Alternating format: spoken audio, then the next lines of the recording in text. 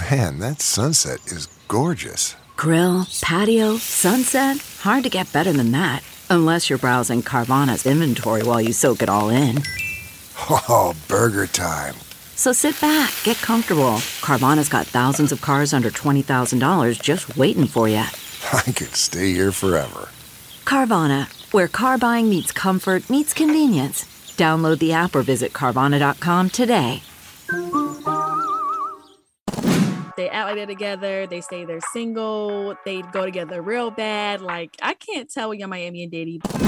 What's good? What's going on? Welcome back to another episode of DX Daily, the podcast where we keep you up to date on everything that goes down in hip-hop music culture. It's brought to you by Hip Hop DX, and I am one of your lovely hosts, Asia Sky. And I'm your other host, A-Dub. All right, it's Thursday, and Young Miami has opened up about her relationship with Diddy a little bit, and she discussed retiring, possibly. So we got to dive into that. Also, Nelly has made the claim that he's responsible for the Air Force One's price hike, which may be true, actually. And Kendrick Lamar and Megan Thee Stallion will be appearing on episodes of Saturday Night Live coming up. So a couple of things to get into, but first, please make sure you subscribe to the podcast. Hit that follow button or that subscribe button on whichever streaming app you're listening to us on. Thank you. You know we appreciate all the love and support. Now let's go ahead and jump in.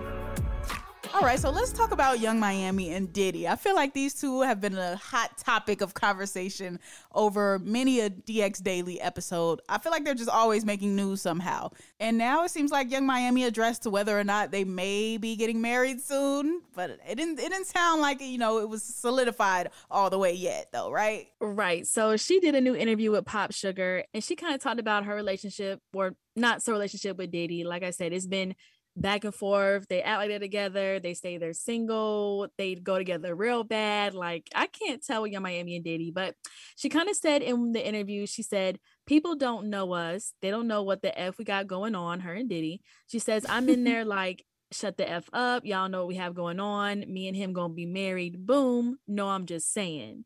So from that quote alone, it's giving... And maybe they are together, but not as serious. But if they do get married, or if he does propose, she wouldn't say no. So I don't know what they got going on. To me, it's a messy relationship I would never be in. But if it works for Young Miami and Diddy and Caresha Please, then I guess it's what it is. Well, according to Young Miami, she's retired now that she's dating Diddy or not dating Diddy. She said, I'm retired. I don't even rap no more. What rap? What studio? Like, she said that doesn't exist anymore because she's dating Diddy now. So what need does she have to do that? She doesn't want to work anymore.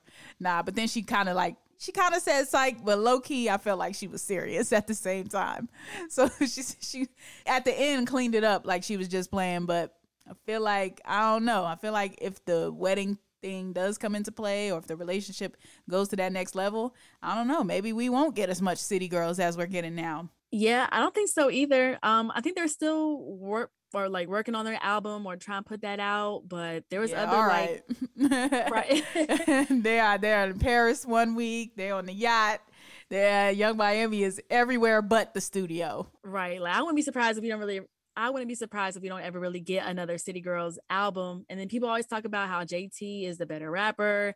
Young Miami just does her thing. So JT could go solo. Young Miami just be her Caresha Please. I don't know what they got going on, but we'll see. Well, JT was on the Nicki Minaj Super Freaky Girl Queen remix without Young Miami. So maybe, they are still doing more and more of their solo thing. You don't know. But I don't think it's over for the City Girls. I think Young Miami is just basking in the relationship right now. But as more and more time goes on of them being together or not being together, single, married, whatever they want to call it, as more of that goes on, I think she'll get back into the swing of the City Girls and her talk show host and being the City Girl version of Oprah on Caresha Please.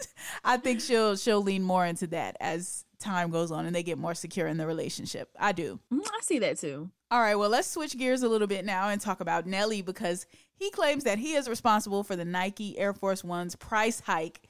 And I kind of am inclined to agree with him on this one because Air Force Ones, like, give me 2 pairs, not pairs, but 2 pairs. I need 2 pairs.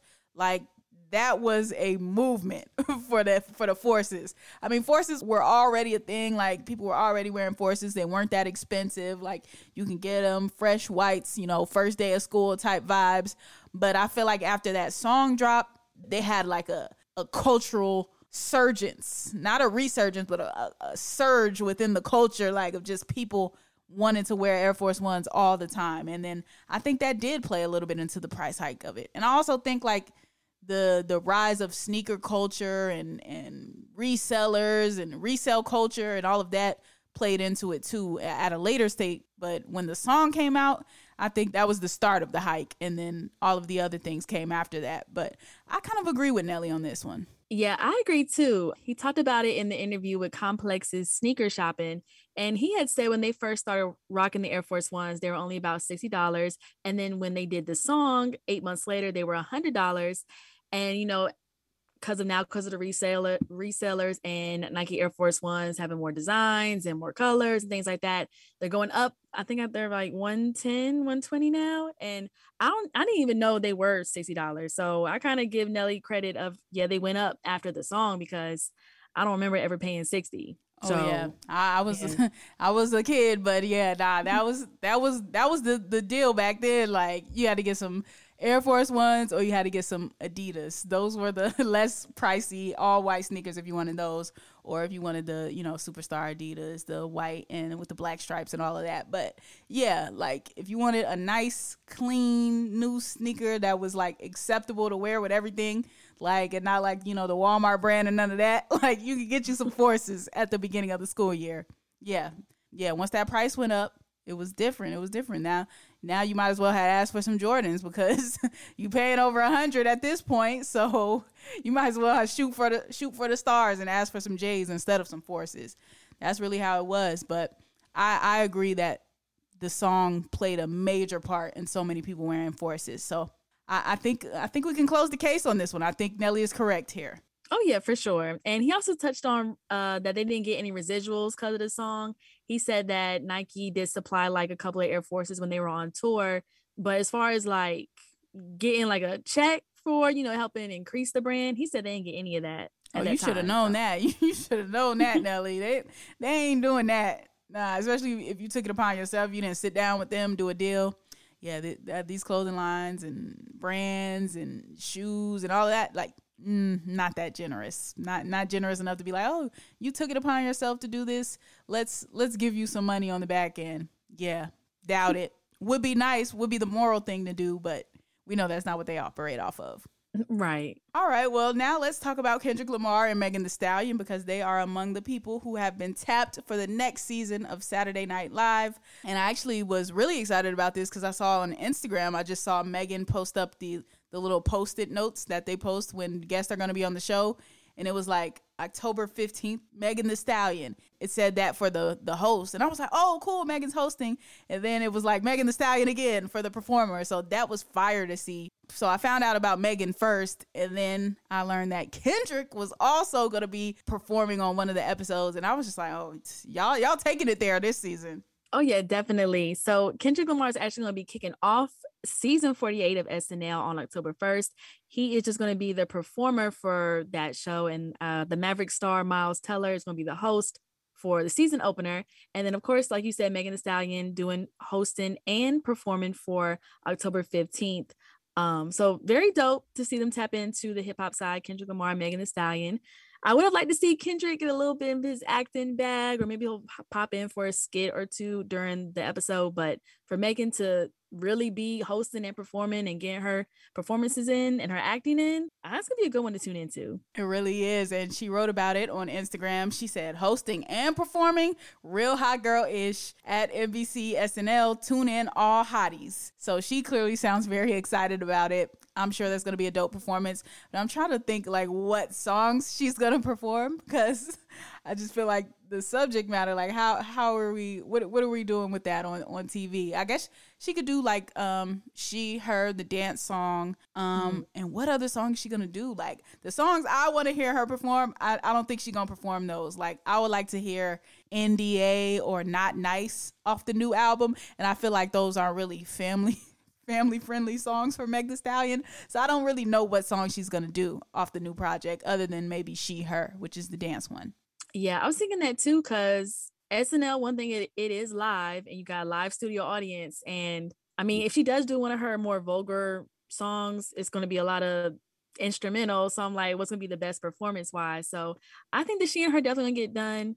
But yeah, I don't know what other one she could do that's not like a classic Megan one, you know? Right, yeah. And I don't think she's going to go backwards in the catalog. I think she's only going to do what's from this new project. So yeah, we'll see. We'll see what selection she makes. I'm also super, super excited about the Kendrick because I don't know, do they only let them do one song? Do they let them do a medley? Like, I need to know so I can prepare myself, because if it's only going to be one song, I'm just like, all right, well, what song is it going to be? Like, but if it's going to be a little medley, hopefully we can get at least like 3 to 5. Yeah, I think they do about 3 musical breaks during the show. It's been so long since I watched a full episode of SNL, but I think it's like 3. Yeah, girl. Yeah, so we'll see. But 5 would be good for Kendrick. Yeah, and like we said, it's been a long time since we watched, but we will be tuned in for Kendrick and Meg.